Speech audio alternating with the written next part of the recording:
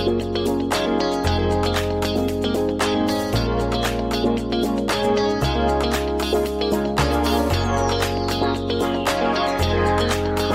following audio is the expressed opinions of the hosts and guests and do not reflect investment advice or recommendations of any kind. All funny jokes or just jokes, so don't get it twisted. This is the greatest episode of any podcast that anyone has ever made, ever in the history of mankind, or in the last 10 years when people started making podcasts. I am so fired up. I've got a ton of things. I know we did some pre-dialogue, didn't go over any of them with you.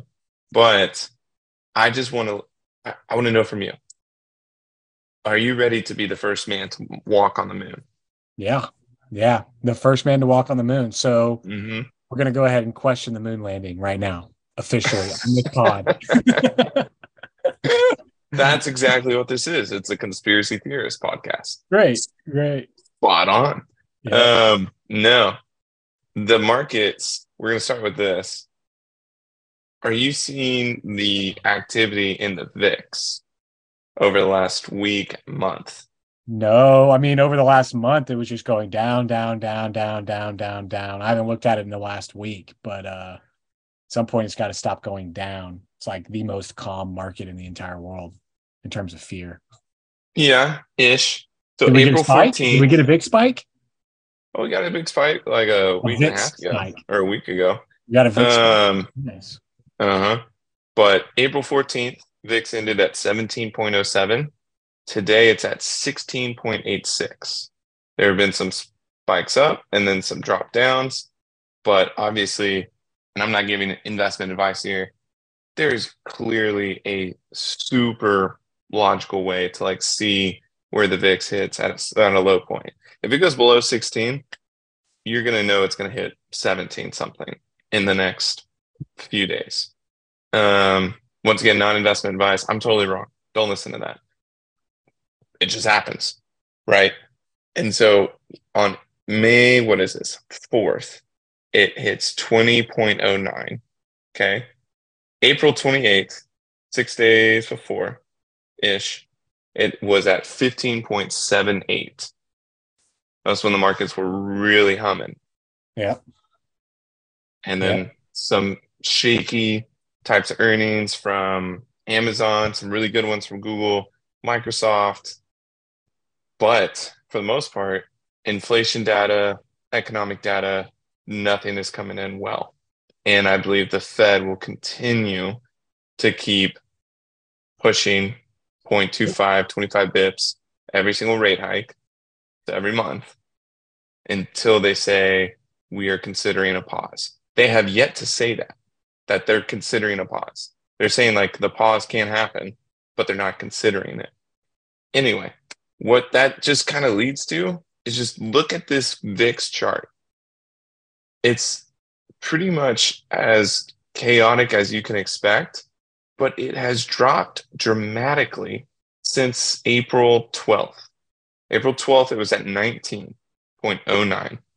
And then it dropped dramatically. It had some spikes. April 25th was a big spike. May 4th was a big spike. But it has fallen pretty low. So for you, I know we're going to walk on the moon here. Looking at this chart or just understanding what VIX is, for some of our listeners that may not know, it's just a measure of volatility in the markets. So the higher the VIX, the more fearful of the markets people might be or future prices. The lower it is, the better people feel about future volatility inside the market. So they consider stock market to go up and up and up.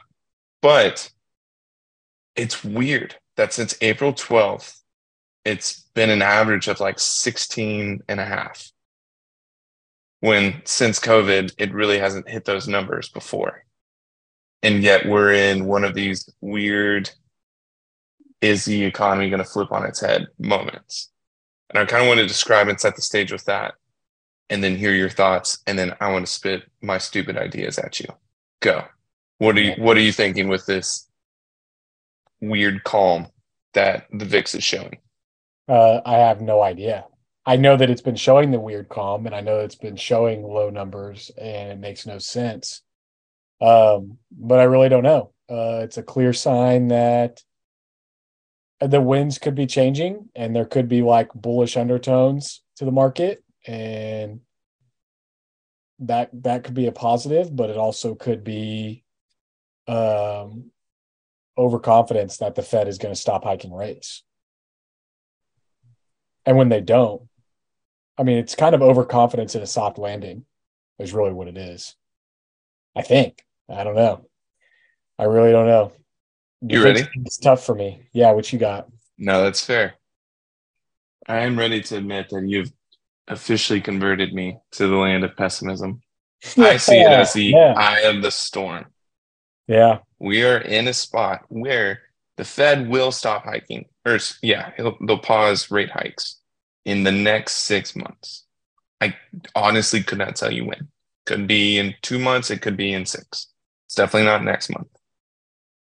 But the markets will respond extremely well, and then they'll pull back because they'll realize it's a lot of hot air without true momentum behind it. So they've had great earnings for the last quarter, 2 quarters, but economy-wise, GDP has shrunk, which does indicate somewhat of a recession, which is what the Fed is aiming towards, a soft landing. But I am willing to look at the future charts and say VIX is down a ton. It's going to pop back up, and then it's going to keep climbing. And it's going to be of a ton of other factors.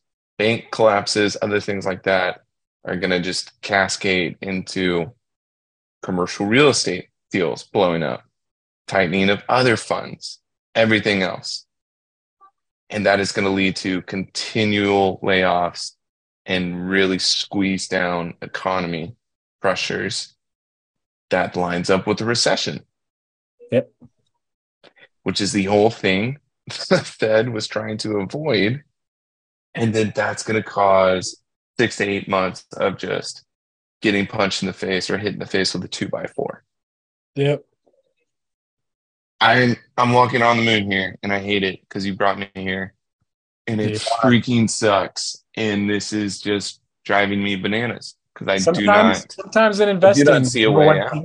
Sometimes in investing, number one thing you got to do is just face the reality. Face the reality of your situation. That's all it is.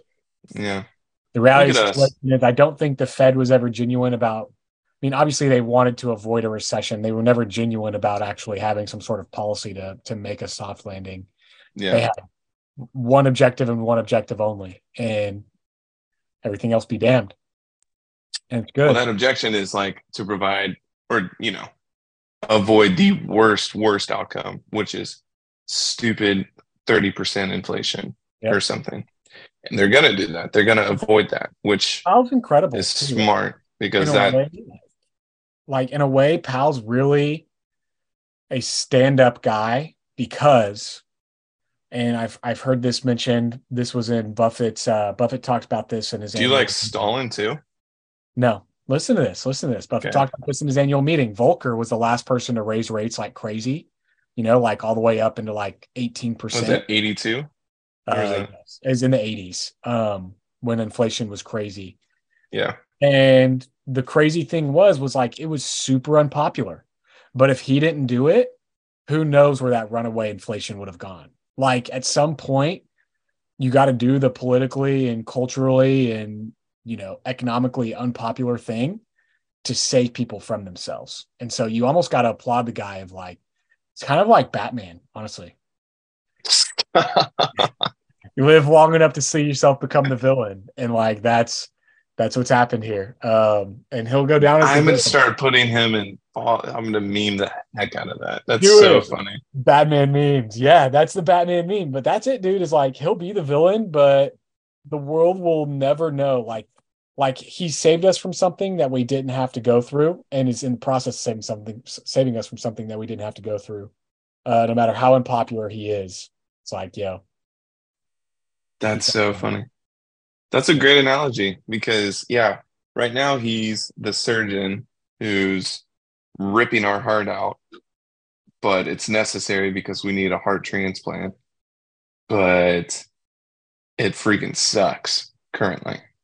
And it sucks too that like he obviously doesn't control fiscal policy. And I think what a lot of people miss is the fiscal policy side of things. But like the government just is like still spend like crazy. Like they are so gung ho on spending. And now we have this whole debt situation going on, which everybody freaks out about, but it always gets raised. So I'm not totally confident that it matters. But like Yep. like fiscal spending has to tighten as well. And if fiscal spending tightened their belts for a year, inflation would have been taken care of already and interest rates could be going down. But since fiscal continues to spend, now we have the fiscal versus the monetary fighting. And the monetary just got to keep raising and keep rolling until inflation gives. Yep. It's sad. It's funny. It's funny. It's such a great analogy. He is Batman. Yep. If he's Batman, who's the Joker? Pelosi. I was trying to look for my first thing was like Biden, but it's not real. I mean, it's not a politician. I was just teasing. it's the conglomerate of politicians. It's the federal. It's the Congress. It's Congress. Congress is the Joker, and Congress continues to do things that are insane that make Batman do right. Joker's whole purpose is to make Batman do bad things that go against his morals to look like the bad guy, and that is what Congress is doing to Jerome Powell. Yep. They're like, hey, let's keep printing trillions of dollars. Yeah. Got it. Hey, well, we are not far away from like, hey, let's do a pre-election stimulus so that we can buy votes, like who knows when that's going to happen. And then it's like, okay, great. Well, interest rates just there's no way 3%. I don't know, man. But there's no way we have done this much rate hike after rate hike for them to say like, middle of the year next year, everybody gets a pre-election they stimulus. Might. Nothing stops them, right? I mean, the Federal Reserve can do nothing about it, and if they want to go print more money, and they would justify it with it's 4 years better this way or that way. Like even if you're Republican or even if you're Democrat, like stop, don't print more money. Like it's killing everything. It's overwatering plants. Yep. What are you doing? Yep. I mean, in the Inflation Reduction Act, right? The Inflation Reduction Act was the exact opposite of Inflation Reduction Act. If we don't have interest rates going up while that's out, inflation blows up. So, Yep. Joker's out there making Jerome Powell look like the bad guy to raise rates to save us all. And that's just what it is. All right. Well, I've got another analogy for you. Let's take this back to 1950s Batman. Okay. Yeah. How old is Warren Buffett? 94, 93, something like that. Probably. Dude's just crushing life.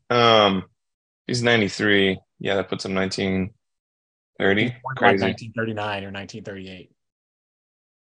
Really? Yeah. That's insane. Yeah. Anyway, so that puts him pretty old. And he's still doing his job at Berkshire. And they're crushing. Charlie Munger still being completely active within the company. People that listen to this podcast or have any thoughts or questions about what career they should choose, why are you not considering investing? Or starting your own holding or investment company. Here's the reason why. He's 93. That guy walks slower than a 2-year-old. He is a great, phenomenally wise individual. But he is still running his company. He loves doing it. He's passionate about it. That's great. Look at Bezos. Look at, Bob Iger left Disney, but he came back for a second. Howard Schultz left Starbucks, but he came back. They're all extremely intelligent CEOs. And they just had to stop doing what they were doing at these companies because it's a ton of work, but it's also a ton of headaches. So if you're looking for a career that's neither, you can work until you're 93. You can get McDonald's every morning. And then you just show up in the office and you go, hey, how's my investment doing? Like, Come on. Yep. He's 93 years old. Mm-hmm. That's why you and I got into the business. It is. Because I'm going to work until 90. And when I hit, I don't know, age 50, I'm just not going to work. But I'll still be the CEO. I'll throw this one up on the TikTok because it's really great. They got asked about Elon Musk. And they're basically like, yeah, he's a smart guy. But what he does is really hard, and you got to be really okay with failure all the time. Like, we prefer to do the easy thing. It's worked for us. And you're like, yeah, that's right. Just do the easy thing. Life can be simple. It really can. It really can. So, did you hear the news today about Elon? They said that, and then he made this announcement. I don't think there's any correlation, but maybe. He is stepping aside as, I think, true CEO of Twitter and of SpaceX. Yeah, good for him. Which I think is super smart. He's going to be like chairman and, I don't know, some board or whatever, super high controlling role. But it removes him as like the guy. Yep. Which is totally fair. I have no idea why anybody would want to be him. Dude, sure, he's got a lot of money on paper, a big net worth, but like, yo, his life is just go all the time. He's going to die.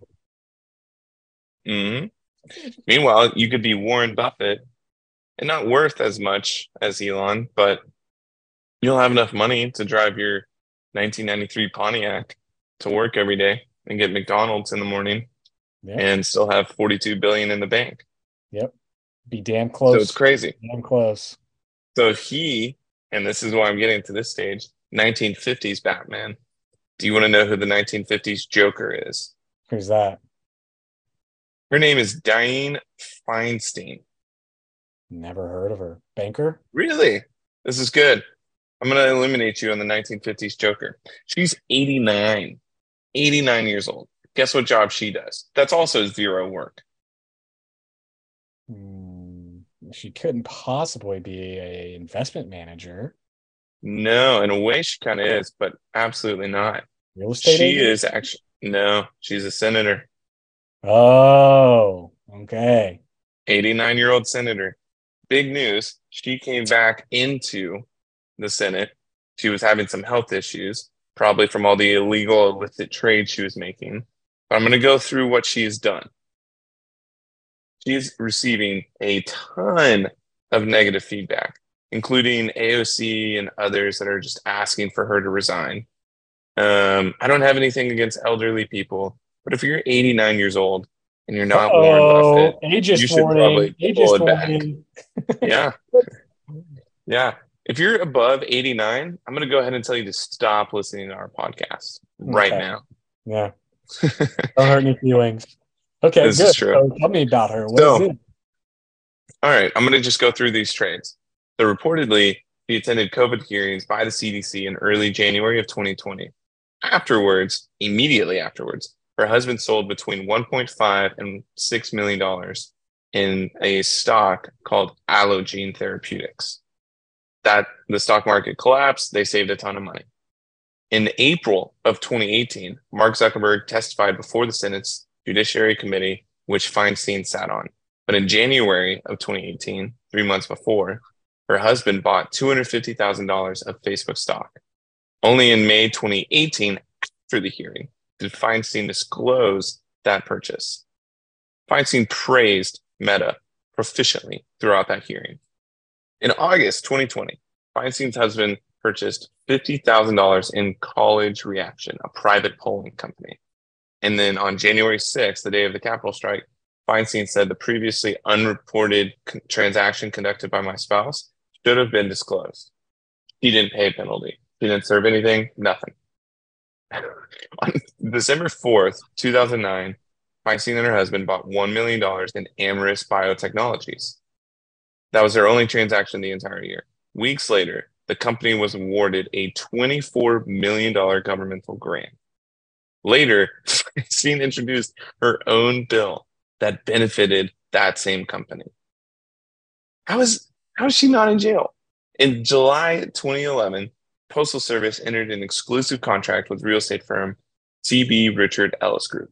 Feinstein's husband was the chairman of the company's board of directors. Furthermore, he served on the Global Development Council on Obama's council. That's just stupid. Wow. Investment after investment with, yes, ties, things going into it. And this is provided all the way from Unusual Whales. Love them on Twitter. They popped off in 2020 when they started like reporting all these politicians and their investments and saying, hey, why did they sell everything before the market tanked in March? And then why did they buy everything, at the very bottom? How did they know? Oh my goodness. It's so crazy that someone like she's the Joker. She is the Joker. Absolutely. How do you get away with that? She does it in the most unfair way possible. Yeah. Finally, they're making her a scapegoat. There's probably dozens, hundreds, I don't know, people inside of Congress that'll make trades off of insider trading knowledge. And it's probably extremely impossible to prove any of it, which is okay. I don't even I think it's very possible to prove it. In the same way that like equally as possible as it is to prove that a hedge fund's trading on insider information. I mean, it's the same evidence, it's the same information that goes into it. You know what I think the biggest problem is Congress is responsible for budgeting, voting on budgets, making sure where the government spends money. Congress theoretically signs the paychecks of the SEC. Why would the SEC audit Congress people? Why would you bite the hand that feeds you? Exactly. Yeah. Guess who employs them and pays their bills? Yeah. That's the point. Oh, you came after me? Sorry, I might have to propose we cut funding for you guys and slap the divisions in half and yada yada. Yep. Yeah. Oh, you're trying to do the right thing and put together a team that can go after us at the Gotham Police Department. Well, I'm the mayor and also the Joker. Yeah, we just decided to fire half the police department. Sorry. Good luck getting all your resources done. Everything you need to get done with that. Yeah. And by the way, I'm going to plant some bombs in these buildings. So good luck trying to figure it out and catch me for insider trading. You truly are untouchable when you're that high in politics. You truly are. I know they say you aren't, and they're like trying to prove. I think the whole thing with Donald Trump, like it feels like a lot of the stuff with Donald Trump and trying to get him is just like trying to show in some way that there is proof that the law can come after politicians. But look at how desperately they're having to go after him to make it happen. And what is the consequence?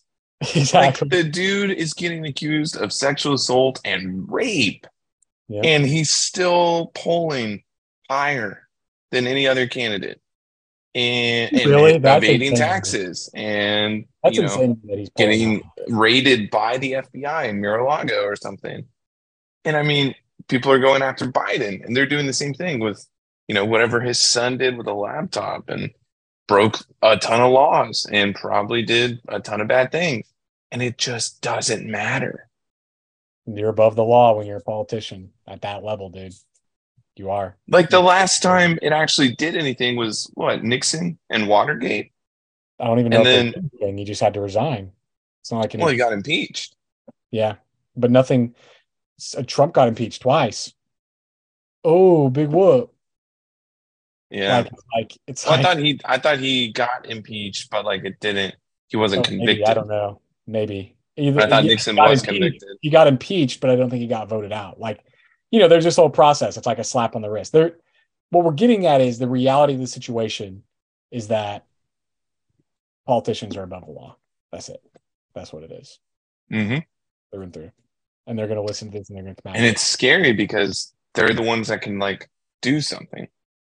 They're the only ones in power, right? Do you know the story of Jack Ma in the Chinese government? Yeah. He's one of the wealthiest people on earth. Disappeared. But his wealth doesn't compare to the Chinese government's wealth, which is stupid. I know. Yeah. And he was missing or just off the grid for a while. He went to school for a bit. I don't even know. That's true power are, yeah, governments. Like it does not matter how much money you have. Yep. The government can take it away. Yep. They have an army, They own and they you. also have millions, hundreds of millions of citizens. Yep. And so that's kind of true wealth and power. Crazy. It is. It is. And it's just becoming more disingenuine. I think it started off where people genuinely wanted to represent their country and like make decisions that helped their neighbors and their friends. And now it's just mostly people who are there to get wealthy, push their own stuff, and Yeah. be politicians. So, There you go. oh, good It's stuff. wild. So Continue to that's the print money. Joker. Yeah. So if you want to, donate to the Batman, just invest in Berkshire Hathaway. Mm-hmm. Mm-hmm. There you go. And his That's a good idea to invest in. avoidance of greed is going to save the world. He's a Can we hero. talk about something very interesting, a concept for investing for 5 seconds that I heard that was very strange. No, Very yeah, please. the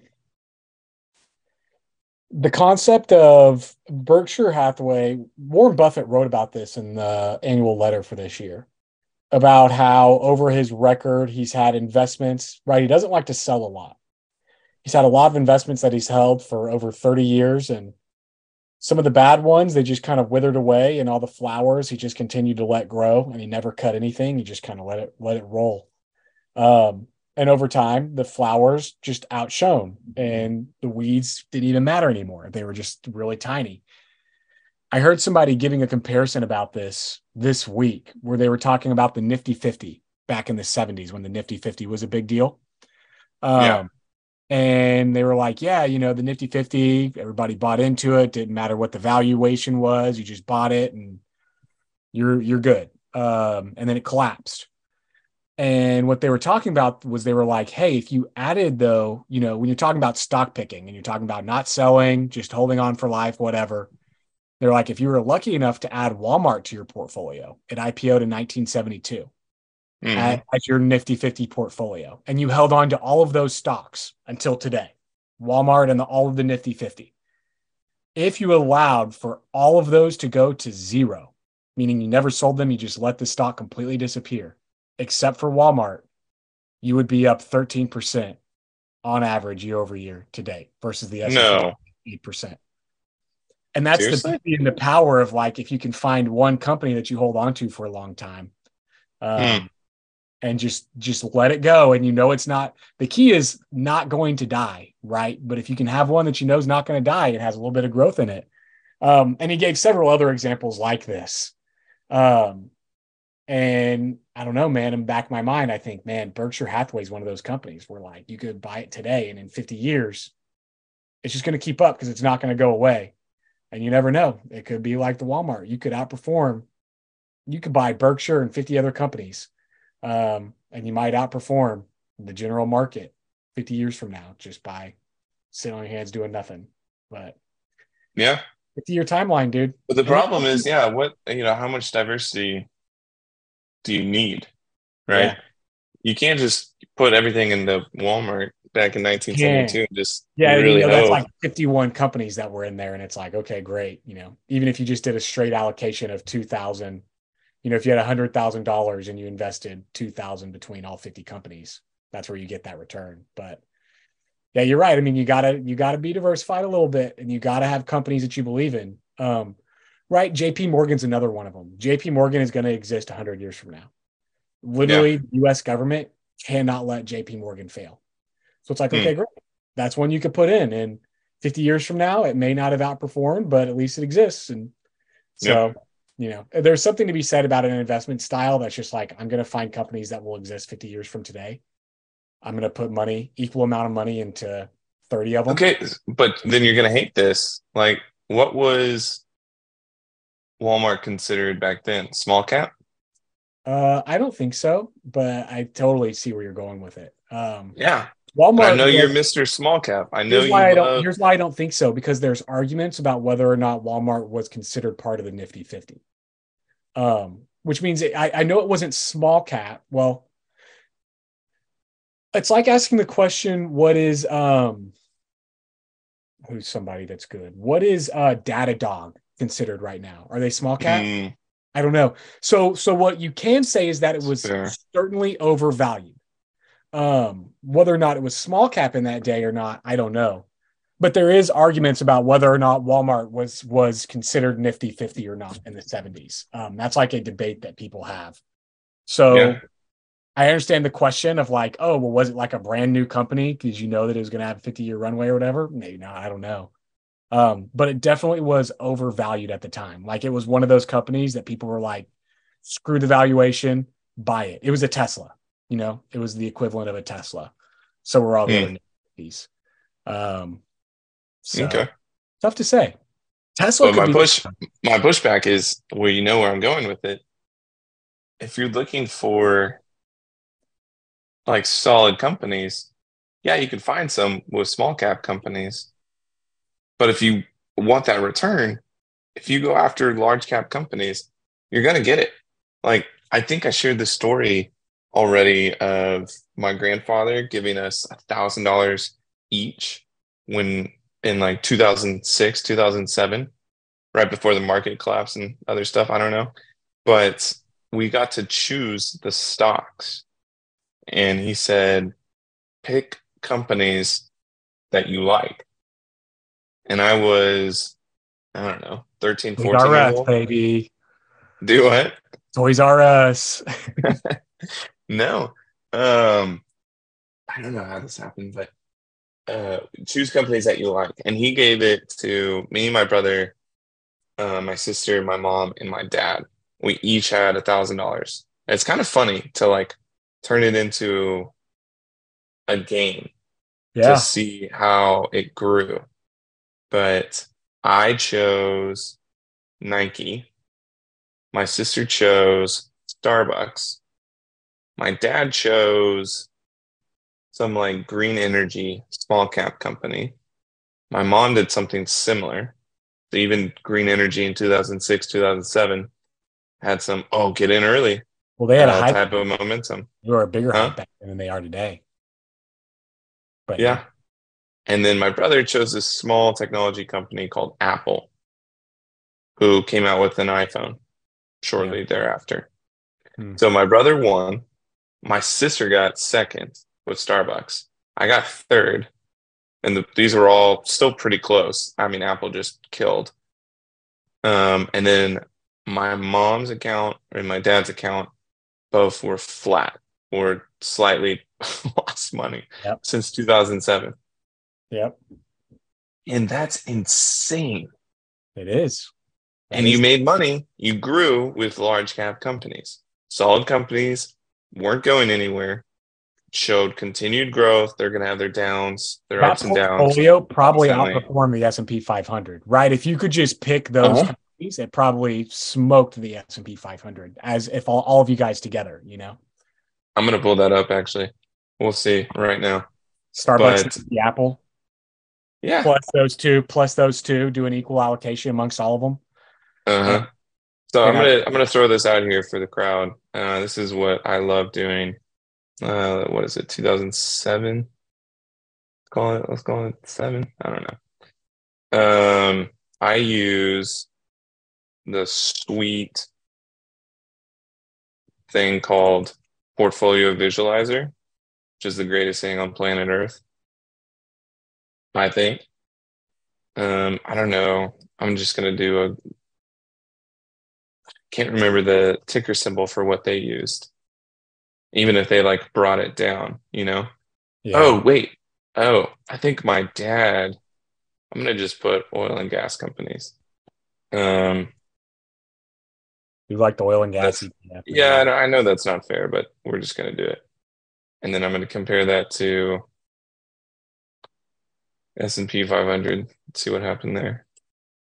But anyway, this portfolio visualizer, I just did what? 2 seconds of that. Yeah, average annual return for portfolio 1. And I just did oil and gas companies, which probably didn't have the best year over year for everything. You can't do a conglomerate of those investments together. I did portfolio 1 being 20% of each of those: Apple, Nike, Starbucks, I did ConocoPhillips and Exxon. Yeah. Yeah, I can't remember the green energy companies that they made, but year over year, 18.34% Smoked it. versus S&P 500, 8.91%. Yeah. I mean, that's silly. Well, here's the question, man. This is my biggest question for the investment thesis and the diversification thesis is like, Yeah. why, for the sake of diversity, would you purposely put money in companies that you know are bad? Right? What do you mean you know they're bad? What do you Well, mean? can be clearly be defined as bad. So you can go through the S&P 500. Let's say you want to put money in SPY. You can go through the S&P 500 and find plenty of companies that are clearly going to have debt trouble moving forward, are clearly having shrinking margins, are clearly losing customers. Why would you go ahead and buy the SPY when those things openly exist? It's like you could just remove all the things that look bad and just keep what looks good, and you will outperform almost certainly.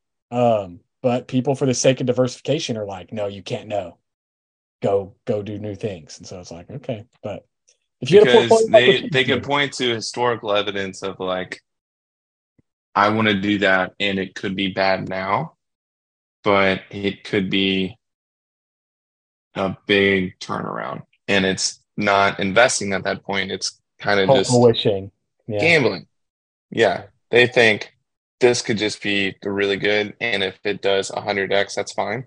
If not, it's 1 to 2% of my entire portfolio, the $1,000 to $2,000 out of 100,000. yep, I don't care. yep. But that's where they think, I don't know, the investments might do it. But you're also, I mean, it's it's scary to choose 5 investments and put $20,000 into each. For And sure, that's your entire portfolio. And for people sure. don't like that because But you it's get what, big hits. yep. It's just what I mean, there's so many people that have done it that have been super, super successful. It's crazy. I got a good example actually. Lee Kuan Yew. Lee Kuan Yew. No, that's not his name. Lee Kuan Yew's what is this? It's Himalayan Capital.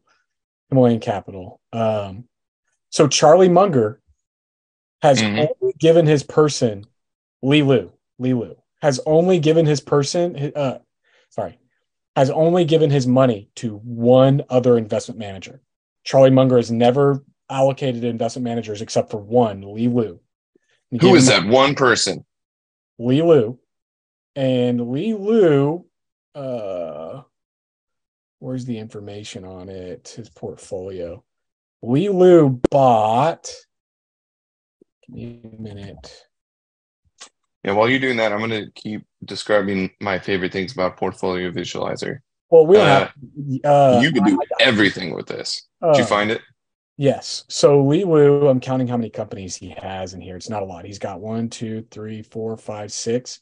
Lee Wu has 6 companies and a 0% turnover ratio since the 1990s. He has never sold them. That's What it. companies? Micron, Bank of America, Berkshire, Google, and Apple. And he has completely smoked it. Absolutely smoked it. And that's He it. chose So in the Bank of 1990s, America. in Really? the 1990s, he was like, here you go. Here it is. And boom, never sold. 0% portfolio turnover. That's crazy. I can't believe he actually did that. Bank of America, just go pull their chart. I mean, if he pulled it in 1990, like, good for him. But I mean, he's up 100% since 1992 on Yeah. Bank of America So that's stock. 30 years. That's 30 years. But think about, so this is what it is. It's like he identified a handful of really good companies he was confident in. Look at what Micron's done since the 1990s. Look at what Yeah, look at Apple, what Google and Berkshire, Apple have sure, done. Yeah. sure. I'm just You know, kind of amazed that he's had zero turnover on that. it's He's wild, just but that's his philosophy. He's just like, I'm gonna buy and I'm never, ever, ever going to sell. And it's just like, cool.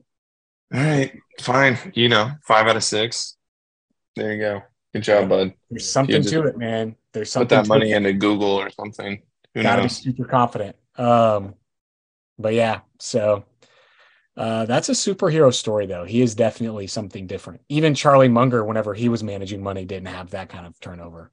Um, but yep. So Shocking. there's something to be said about going through the S&P and just being like, okay, I'm going to pick out 50 companies here. Yeah. And I'm just going to eliminate anybody that looks like they could have any kind of headwind or problem ever. And you just eliminate those, and then you're like, cool, I'm going to buy everybody else. See what happens. I wonder. That's a good test. I'm gonna do that, tonight. I think it'd be wise to just rank all 500 companies in the S&P 500 Based on and rank what? them in terms of that's part of the homework to figure it out in terms of operating margins, revenue, cash flow, a ton of fundamental metrics. Because off the top of my head, I bet you Microsoft might actually be better than Apple. I don't know. It'd be Microsoft, Apple, Google's I up think there. Microsoft is probably a great investment today. This is not investment advice. I think Microsoft is probably a great investment today. It looks overvalued and it's a massive company. I think in 50 years, it's going to be so much more massive. It's going to be insane. Yep, Exactly. I agree. But you're just like, wow. So this is the way that I structure pretty much all my clients' portfolios is a good amount into Vanguard ETFs for some high diversification, and then choosing tons of different individual companies. Yeah. Tons. I love Apple, Microsoft. I love Progressive. I think they're just a freaking cash cow. Like if, Warren Buffett loves Geico, well, what's the next Geico, right? Or the other Geico. But I don't know. I really do think, and I'm so biased, that strategy is the best. You can have, a piece of it in Vanguard funds and get lots of diversification that way. But if you put a heavy majority into different stocks, that's great. Yep. I don't think Warren Buffett would disagree with you. His portfolio, he holds the SPY. Oh, really? He does. Mm. He might hold more than the SPY. I don't know if he has more ETFs than that. I think he just holds the SPY, but I don't think you get a lot of disagreement there from the big old man from Batman. Oh, man. So who's more Batman, him or Jerome? Jerome. JP. Yeah, I don't know who to compare old Warren Buffett to. He's like just this folksy guy, just a folksy guy. Dude, he's a foxy guy. Not a king. Let's go let's hit on some stuff here for wrapping up the call and podcast. Yes, we love Jerome and Warren. We hate Jerome and we hate Warren sometimes. But at the end of the day, what you and I are starting to do content-wise is post actual videos and make the general public aware of who Warren is. Super great idea you showed me. You get all the credit in the world. But do you see the TikTok that I made on my secret account that got thousands of views? What? No. No, the one yesterday. I haven't seen. I guess I didn't pay attention. Oh, you need to go look at it. So if you just tag the words crypto and finance in your videos, it'll pop off. Oh yeah, I believe that. Oh, nice. Oh yeah, I did see that. That's right. I did see it. I didn't realize it got that much attention. That's cool. Mm-hmm. That's very cool. Yeah, it's these little snippets about old white guys talking about crypto or investing or the government or something. And that's driving people in. Yep. Which is the whole point. Anyway, that channel is going to get to hundreds of thousands of followers one day. And they're all going to want to, trust us with investing their money. Please and today crypto is step one to there. Do what? Please do not make it a crypto influencer account. No. That's what all God, they'll do, dude. That's why they do it, I think, is because they get so many views when they do it. I think that 70% of crypto accounts are disingenuine and they just love talking about crypto because they get so many views from it. My cousin Yeah. is Oh, no. Really? the crypto outlaw on Twitter, I think is what it used to be. I don't know what it is now, but Yeah, you get a lot of attention. And anyone that kind of promotes like, oh, this isn't a get rich quick, but it's an account that's like, here's how you get money. Everybody wants to follow that. yep. They're like, oh, you're buying HVAC companies and you turn them around and do this. Oh, you're buying storage unit properties, and you do these three things and you start making money and it's quote unquote passive income. Anything about that gets so much viral attention. And Sure. it's, smart. The one thing that I thought should, and we'll end with this one, that probably should have gotten more attention, and it really did kind of hit a trend, were car washes. And I know there's like car wash guy, or maybe there's some other types of accounts like that on Twitter, TikTok, etc. But those things are cash cows, and you'll see tons of content about that. But yeah, people just want to know how to make money. It's true. It's very true. Versus you're somebody who's in your 50s and you just want good old steady Eddie return. Yep. By that stage. Yep. That's true too. Two audiences. So, But we'll end with that one. Thanks guys for listening. Y'all are the best. We'll speak to you. hashtag crypto, hashtag bros. It'll pop off. See y'all next time.